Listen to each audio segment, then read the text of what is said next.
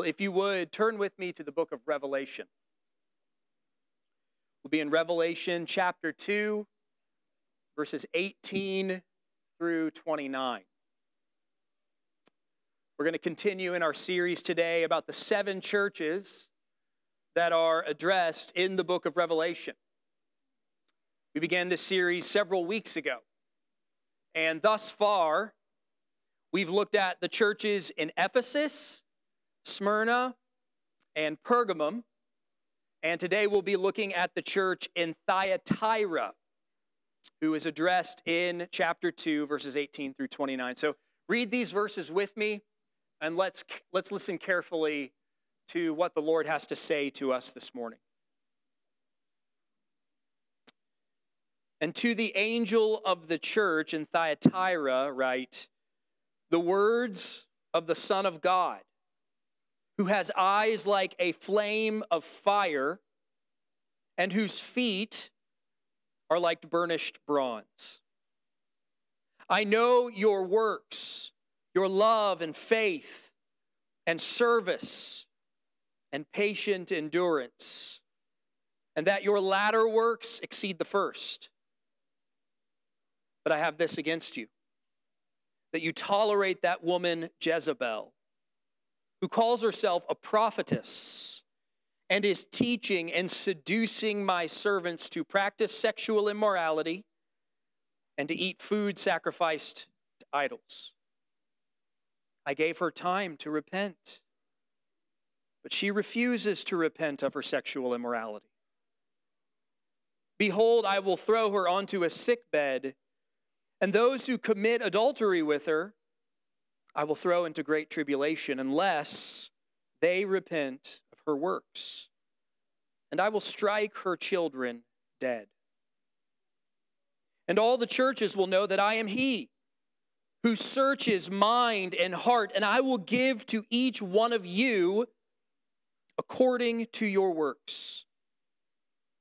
But to the rest of you in Thyatira, who do not hold this teaching, who have not learned what some call the deep things of Satan, to you I say, I do not lay on you any other burden.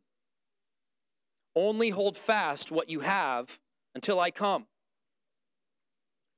The one who conquers and who keeps my words unto the end, to him I will give authority over the nations, and he will rule them with a rod of iron, as when earthen pots are broken in pieces, even as I myself have received authority from my Father. And I will give him the morning star. He who has an ear, let him hear what the Spirit says to the churches. This is the word of the Lord. I want to begin this morning by telling you a story. It's a story about a king and a queen who lived a long time ago. Now, the story goes that this king and this queen were appointed by God.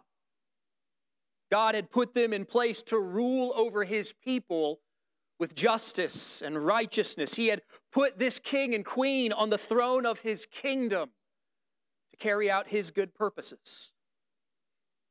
But rather than doing what God had called them to do, this king and queen turned away from God.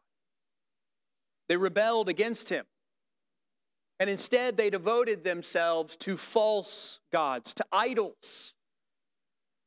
So God sent messengers to this king and queen. And these messengers appealed to them. They called them to repent. They warned the king and the queen to turn from their idolatry. But tragically, the king and the queen did not want to listen. In fact, they had these messengers killed. So great was their idolatry and sin that they would not tolerate anyone who stood in the way. This king and queen, they were tyrants. And if that weren't bad enough, the king and queen turned their tyranny against an ordinary guy who was just minding his own business. I mean, this guy wasn't causing trouble. He wasn't stirring the pot. He wasn't making a fuss. He was just living his life. And yet, seemingly out of nowhere, the king and queen have him killed. And it makes you think, why on earth would they do that? Why would they do such a terrible thing to an innocent man? Well, they wanted him dead for no other reason than they desired something he had. See, this man owned a vineyard, and the king and queen wanted that vineyard. They were covetous. So they took the man's life, and they unjustly seized his property. At this point, it probably won't surprise you to learn that the story of this king and queen is found in the Old Testament, in the books of 1st and 2nd Kings. The king's name was Ahab, and he goes down in history as being one of Israel's most wicked kings, which is not a good reputation to have. The queen's name, however, is the most important part of the story, at least for our purposes today. Her name was Jezebel. And in many ways, she was a significant influence on her husband. She egged him on. Rather than appealing to Ahab's better judgment, she encouraged him to engage in these sins, in the sins of covetousness and murder and idolatry. She played a very real part in those things. Because of that, her name has become synonymous with the influence of evil, which is why Jesus uses her name here in this passage. He refers to the source of wickedness in this church that he is addressing. He refers to that source as Jezebel. Because just like Jezebel in the Old Testament, there was a so-called prophetess in Thyatira who had forsaken the true God by turning to false gods. And she was influencing other people in the church to do the exact same thing. Jesus wouldn't stand for that. He wouldn't share his glory with idols. Like if you zoom out and look at the scriptures as a whole, Jesus is very clear about this, that idolatry is not something that he will tolerate because he is jealous for his glory. There's only one true and living God, and he alone deserves honor and praise. But the other reason that Jesus is so intolerant of idolatry is not just what it is, but it's also what it does. Like when we allow idolatry into our lives, when we allow idolatry into the church, it destroys everything it touches. Which means that what we are worshiping is a matter of life and death. Like if we choose the gods of this age rather than worshiping God in Christ, we are choosing death, friends. It's just like what Moses said in the book of Deuteronomy as the people of Israel were on the threshold of the promised land. Moses declared to them, 2 options stand before you. Option A is life, and option B is death.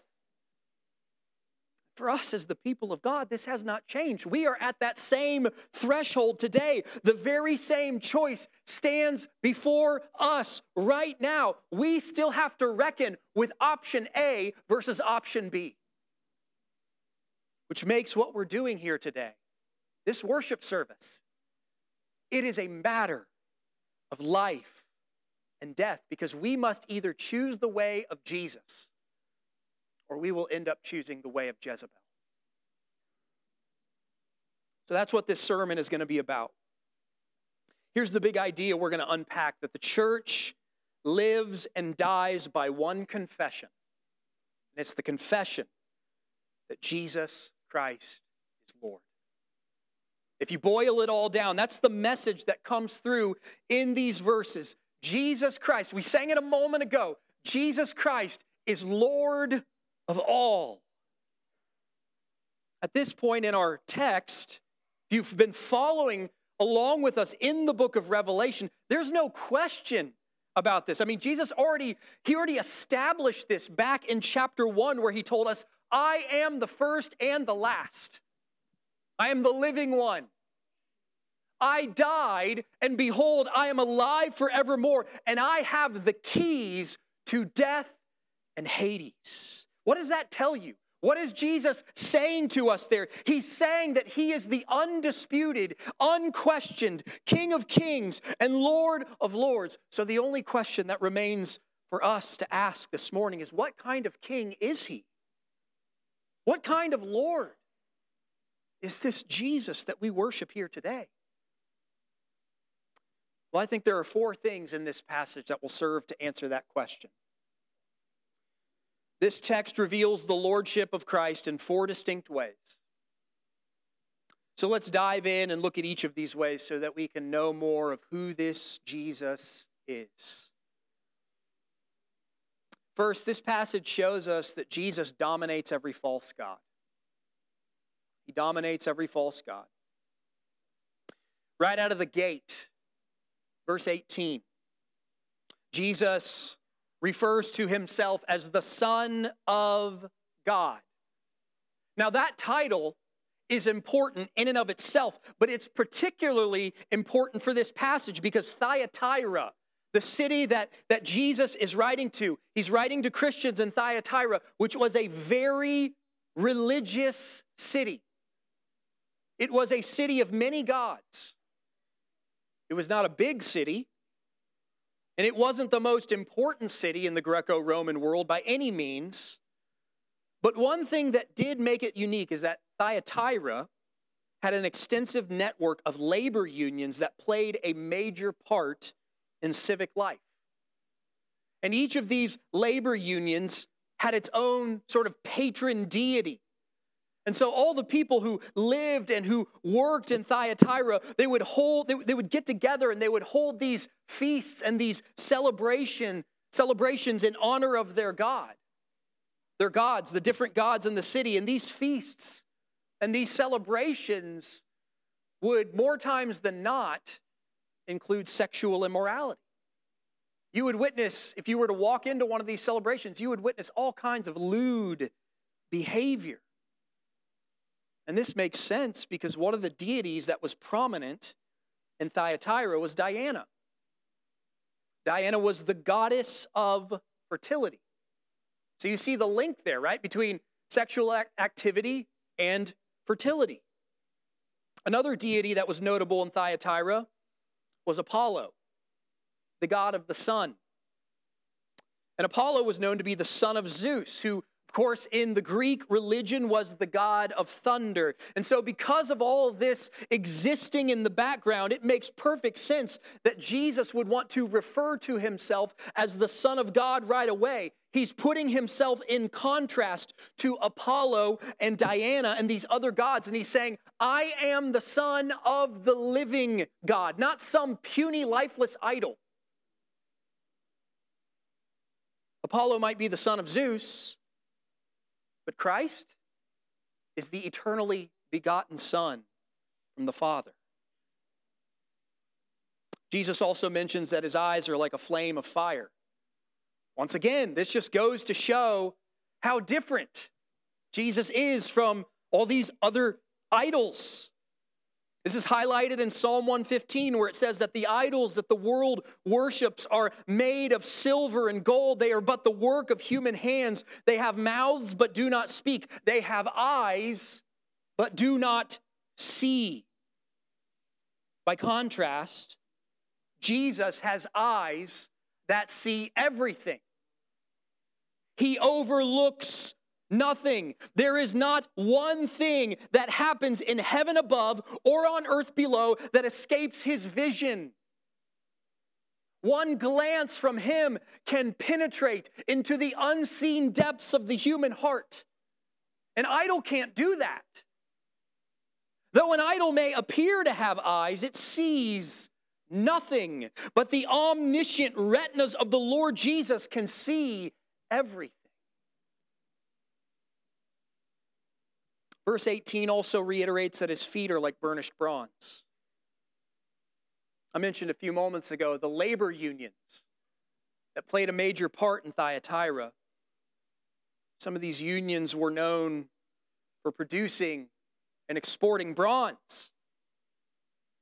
But the purest bronze that could be found in Thyatira could not even come close to the majesty and the worth of Christ, not even his feet.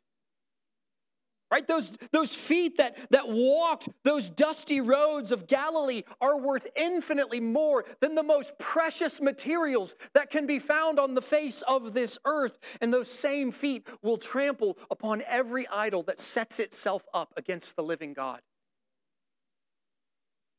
You can be sure, friends, Jesus will dominate them all. And so let us put them all away. Let us cast them all aside. If there is anything, any idol that is luring your worship and your affection away from the Lord Jesus Christ, it must be abandoned immediately. This is what we're told at the very end of the letter of 1 John chapter 5. It says, little children, that's us. We are the children of God. Little children, keep yourselves from idols.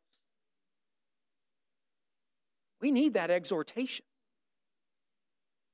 We need to hear that. Because so often we grow comfortable with the idols in our midst. We grow numb to the damage they are causing to us and to others. Oftentimes, they are suffocating us and killing us, and we're too busy to even realize it. We grow desensitized.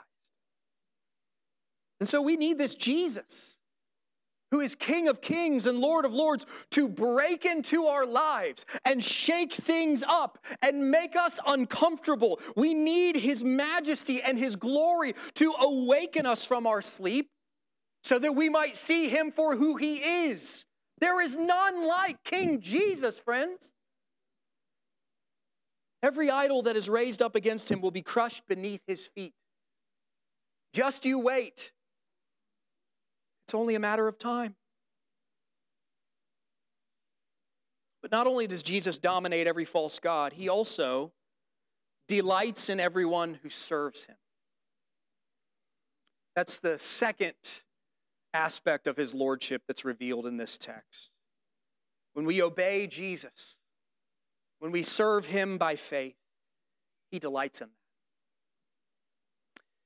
If verse 18 highlights the majesty and worth of Christ above every other, then verse 19 highlights his loving care and attentiveness to his people. Just look at what he says. He says, I know your works. I see your love and your faith. I take note of your service, your patient endurance, and I know you are excelling in good works. The good works that you are doing today exceed the good works you were doing yesterday.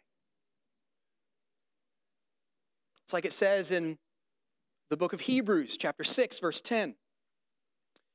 For God is not so unjust as to overlook your work and the love that you have shown for his name in serving the saints. Those eyes that are a flame of fire, they see your good works. They see the love that you have shown. They see even the smallest deeds of faith, which is why Jesus told his disciples, you don't need to practice your good works in order to be seen by others.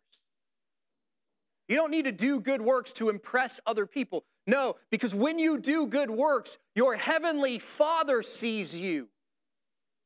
He sees the good works that you do in secret. He sees the good works that you do in obscurity. He sees the good works that you do that are hidden from the eyes of the world, and he takes great pleasure in them. So friends, we not only need to put away idols, we need to devote ourselves once again to good works. We need to devote ourselves to good works with all of our hearts. I mean, this is part of why Jesus came to be our Savior. Paul tells us in his letter to Titus that Christ gave himself for us to redeem us from all lawlessness and to purify for himself a people for his own possession who are zealous for good works. Truly, I wonder if some of us today have grown quite discouraged.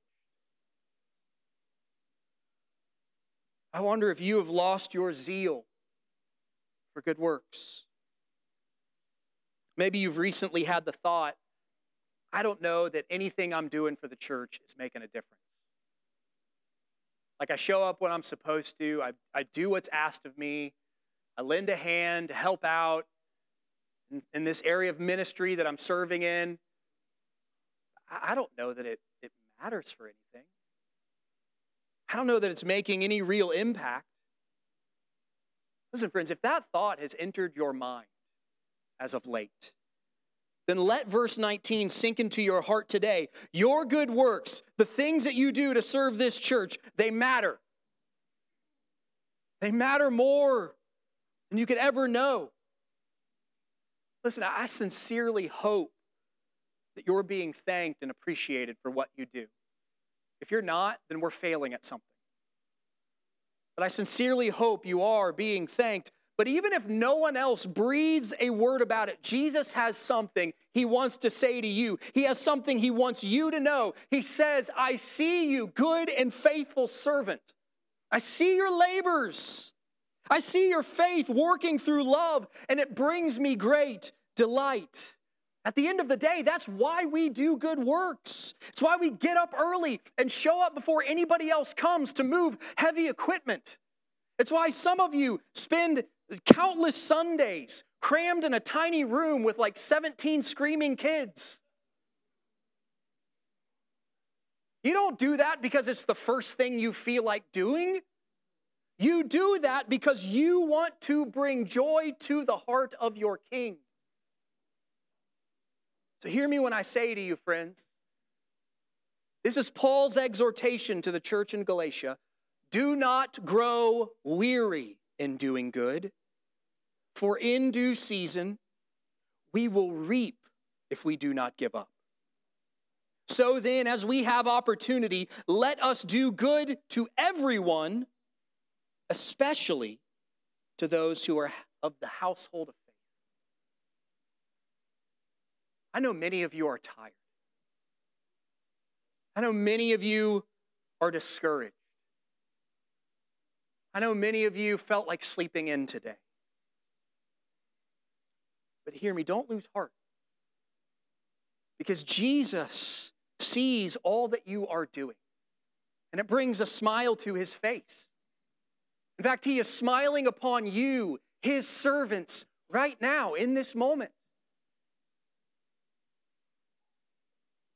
Unfortunately, looking at the very next verse, things take a turn. Verse 20, the smile of Jesus fades from the church of Thyatira. We've seen that he dominates every idol, every false god. He delights in his servants and the works that we do in his name. But because he is Lord, it has to also be true that he detests wickedness. That's the third thing. Jesus says to this church, I have this against you, that you tolerate that woman Jezebel who calls herself a prophetess. As I suggested earlier, the name Jezebel is not the real name of the person that Jesus is talking about. Instead, this name is more descriptive, like he's using it to describe the person who he says is a false prophetess. Now, let me be very clear about something. There are people who would read this text, they would see the name Jezebel, and they would say, see, the church hates women. It's right there. Like this woman is in the church, and she's speaking her mind, and this letter shows up and shuts her down. The church must really hate women. The Bible must be anti-woman. But that is not at all the spirit of this text. That's not what's happening here. Like if you zoom out and look at the scriptures as a whole, there are like dozens and dozens of instances where women play a significant role in the plans and purposes of God. So like this This rebuke that Jesus is issuing here, it's not a rebuke against women doing important things for God. No, not at all. It is instead a rebuke against a specific woman in a specific church, specifically because of what she is teaching. She claims authority. She claims the authority of a prophetess, but she is saying things that flatly contradict the will of God for his people. Jesus says, look at what she's doing. She's teaching and seducing my servants. She's leading them to practice sexual immorality and to eat food that is sacrificed to idols. If you were here last week, that should sound pretty familiar. Because the issues in Thyatira were pretty much the same as the issues in Pergamum. In both cases, the church was being lured away from Christ by sin and idolatry, and they're being called back to Christ. And Jesus has given them plenty of time to come back. He's given them ample opportunity to turn away from these things. He says, I gave Jezebel time to repent. I waited. I wasn't hasty. I didn't rush in to judgment. This is what Scripture is talking about when it says that our God is slow to anger. Right? His character is such that he doesn't fly off the handle anytime we do something wrong.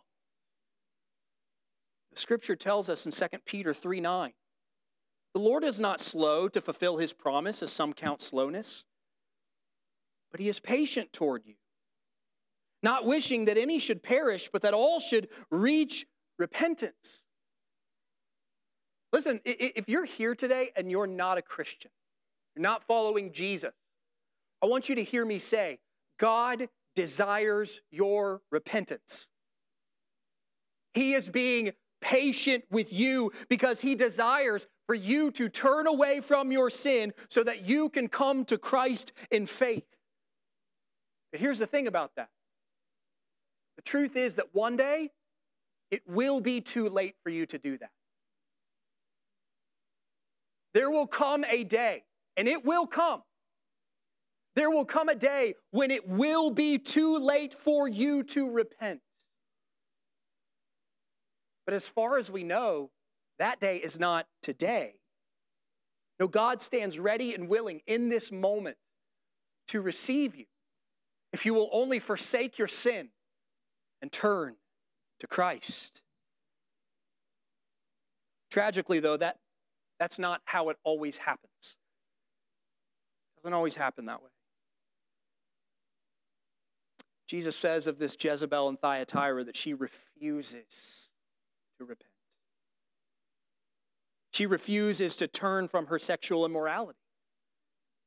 So Jesus warns this church about what's going to happen. He says, I will throw her, Jezebel, onto a sick bed, and those who commit adultery with her I will throw into great tribulation unless they repent of her works, and I will strike her children dead. Wow, that's severe. And here's why Jesus gives this very severe warning. He tells us why. He says, it's because I want all the churches to know that I'm the one who searches your hearts and your minds, and I am the one who will give to each person according to their works. What Jesus is saying here is the same thing he said in Luke chapter 13. Repent or perish. Repent or perish. Those are the only two options that lie before every human being on the face of this earth. Remember what I said at the beginning. Remember what I told you. This is a matter of life and death. If we don't turn away from our sin, right? If we don't do an about face and run to Jesus, then there is judgment and ultimately death that awaits us. Because our sin must be paid for. And it will be paid for. Jesus says this in verse 23, I will strike her children dead. Why would he say that? Why would he give a warning like that? It's because the wages of sin is death. And those wages will be paid for. They will either be paid for by Christ on the cross, or we must pay for them.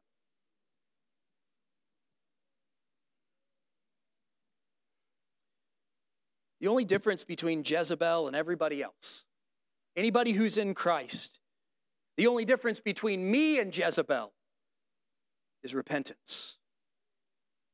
Jezebel and her friends refused what Jesus is offering.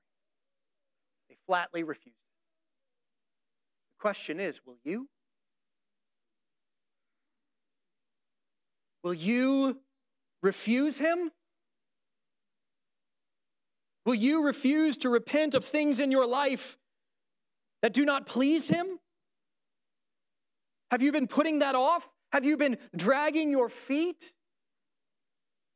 Have you been coddling some pet sin in the deep recesses of your heart? Even as Christ asks us that question today, his eyes are searching to and fro throughout this room. He's searching every heart that is here today. This is exactly what he tells us, isn't it? He says, I'm the one who searches your mind and your heart. Emmaus, I think the only appropriate response to that is to get on our knees and pray what the psalmist prayed in Psalm 139, where he says, search me, O God, and know my heart. Try me and know my thoughts and see if there is any grievous way within me and lead me in the way everlasting. That's why we spent time confessing our sins this morning, friends, because we want to invite Jesus to do that. We want to invite him and say, God, whatever you expose in my heart, I want to repent of that. I want to turn from that. And I want to give my life to you. The word of Christ to those who don't repent, it's not easy to swallow. I know that. I know it's a hard word. But his word to those who do repent, oh, it's so sweet. It's so beautiful. Just listen to what he says. He says, come to me. Come to me, all who labor and are heavy laden, and I will give you rest. Take my yoke upon you and learn from me, and you will find rest for your souls. For my yoke is easy and my burden is light.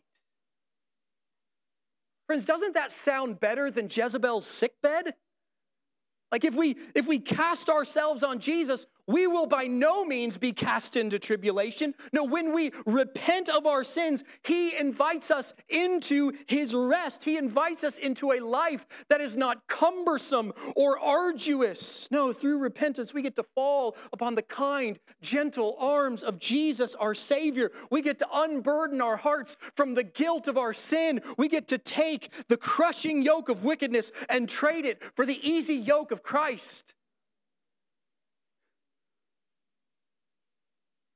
This is what Jesus is getting at in verse 24. He says, to the rest of you in Thyatira who do not hold to Jezebel's teaching, who've not learned what some call the deep things of Satan, to you I say, I do not lay on you any other burden.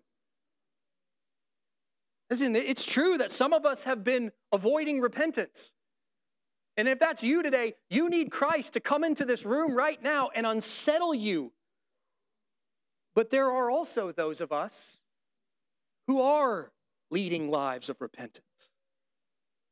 Maybe you're here today and you've been obeying to the very best of your ability. You've been walking as faithfully with the Lord as you can. You've been abiding with him. You've been crucifying your sin by faith. And I pray that if that's you this morning, that what you hear from Jesus is a word of rest, a word of encouragement. He does not want to burden you, friends. Life in this world is hard enough as it is. He has no desire to add to that. He doesn't want to discourage you. He's here to make the load lighter.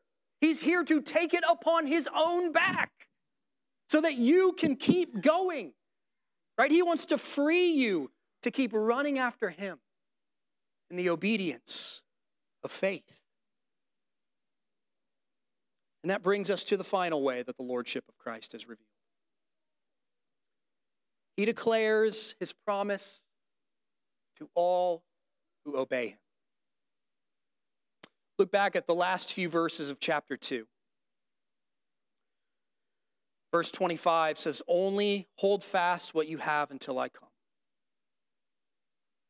To the one who conquers, keeps my works until the end, to him I will give authority over the nations. And he will rule them with a rod of iron, as when earthen pots are broken in pieces. Even as I myself have received authority from my Father. And I will give him the morning star. He who has an ear, let him hear what the Spirit is saying to the churches." If you keep repenting, if you keep obeying by faith, if you do not give up, if you conquer, then Jesus says that one thing you're proving is that you are royalty. Our confession is that Jesus Christ is Lord. He's the King of the nations. He reigns and rules over all times, places, peoples, and events. There is not one square inch of this world that does not belong under his authority. All authority, he says, in heaven above and on earth below belongs to me. That's what Jesus says. And yet, he is not stingy. He does not hoard his privileges as our king. No, he is supremely generous. He freely gives us a share in the blessings of his royal status. Just as he reigns and rules, so we will reign with him.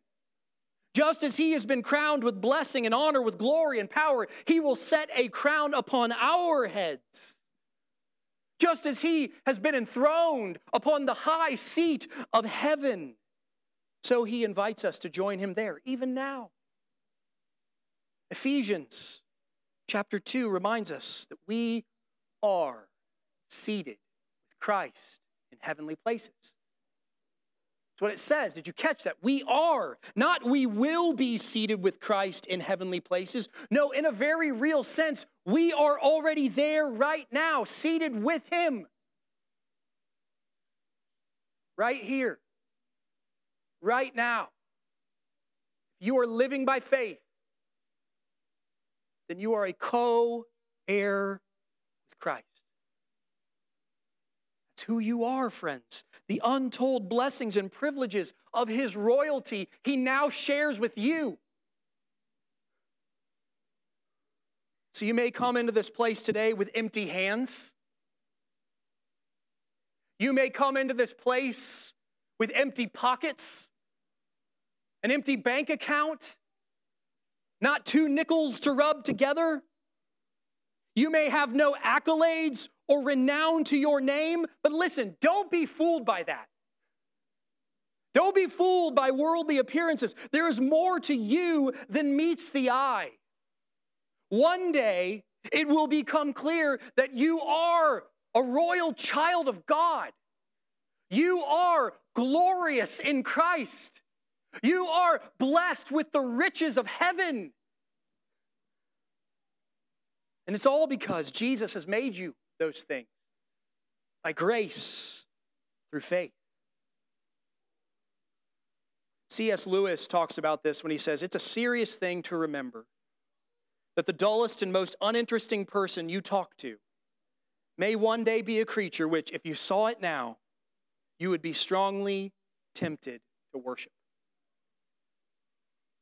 I've felt the way that C.S. Lewis talks there. I felt like my life is like that. Like there's nothing interesting about it.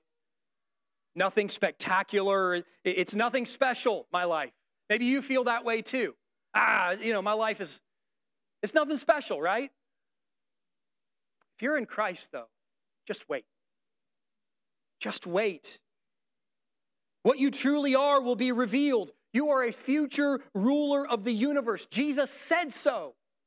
That's the promise he has declared over your life. You will rule with him as he rules with a rod of iron. The other promise he mentions is that he will give us the morning star.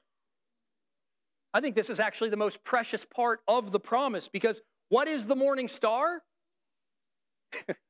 It is Venus, yeah. That was great. That's true. Excellent point. In the book of Revelation, though, if you turn to the end of the book, chapter 22, verse 16, Jesus says, I am the root of David. Listen to what he says. He says, I am the bright morning star. Venus is the morning star, but Jesus is the truer and better morning star. He's the eternal morning star. Jesus is saying, I'm giving you myself. I'm giving you me. All that stuff about reigning and ruling and having crowns and thrones, all of that is great. But without Jesus, it doesn't mean a whole lot. Not in the scope of eternity. No, what makes the thought of our future so thrilling is that we get the presence of Jesus. We get to experience that beatific vision that we so often talk about, which is the future reality that we will see Christ face to face. We will see his glory, and we will be transfixed by him. We will be transfigured to join him in being as he is in that glory. That is the eternal life that awaits us with him. And that's what I've been telling you. The confession that Jesus is Lord really is a matter of life and death. As a church, we really do live or die based on whether or not we believe what Jesus has said about himself. And so the choice lies before us today. What will we choose? Will we choose life, or will we choose death?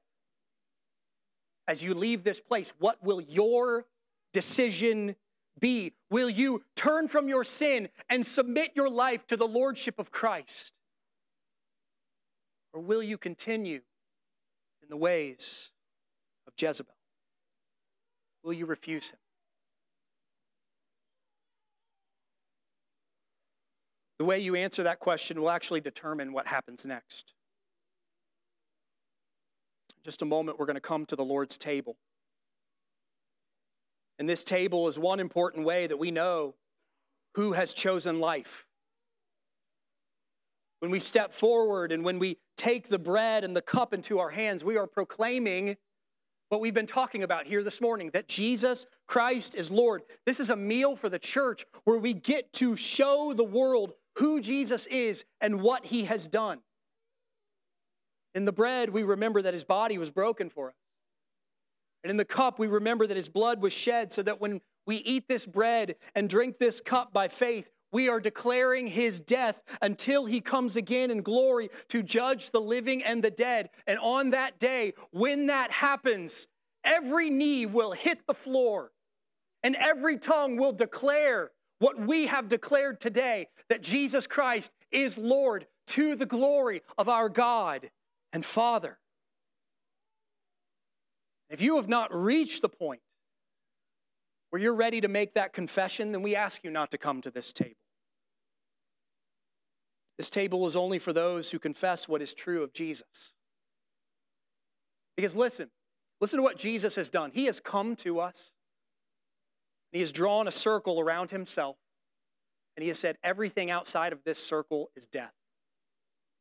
But step into the circle with me, and you can have life. So instead of coming to the table, if you're not a Christian, we want to invite you into that circle with Jesus. We want to invite you to step over that line. You can do that today by turning from your sins. That's what we mean when we talk about repentance. That is turning from your sins, turning from how you've been living so that you can turn to Christ in faith and receive the life that only he can give. For those of us who are standing with Jesus and who will come to the table, we'll ask you to do that beginning in the front row here. We'll move to each row till we reach the back of the room. Everyone will come down the aisle on this side of the room, and walk across the front here and receive the bread and the cup at the table. Before we do that, though, let's go before the Lord in prayer. Would you lift your heart to God with me as we call upon him together?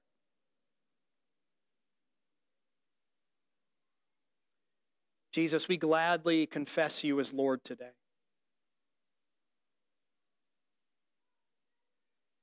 Forgive us for the ways we've not walked in the truth of who you are. You've been so gracious to freely offer us life at every turn. But so often we find our hearts drawn to the sins and idols of this present evil age. Lord, we ask that as we come to your table today, that you teach our hearts to desire you more than anything else. Grant every person here in this room the repentance that leads to life. We pray these things in your name. Amen. Church, would you come to the feast? Jesus is waiting for you.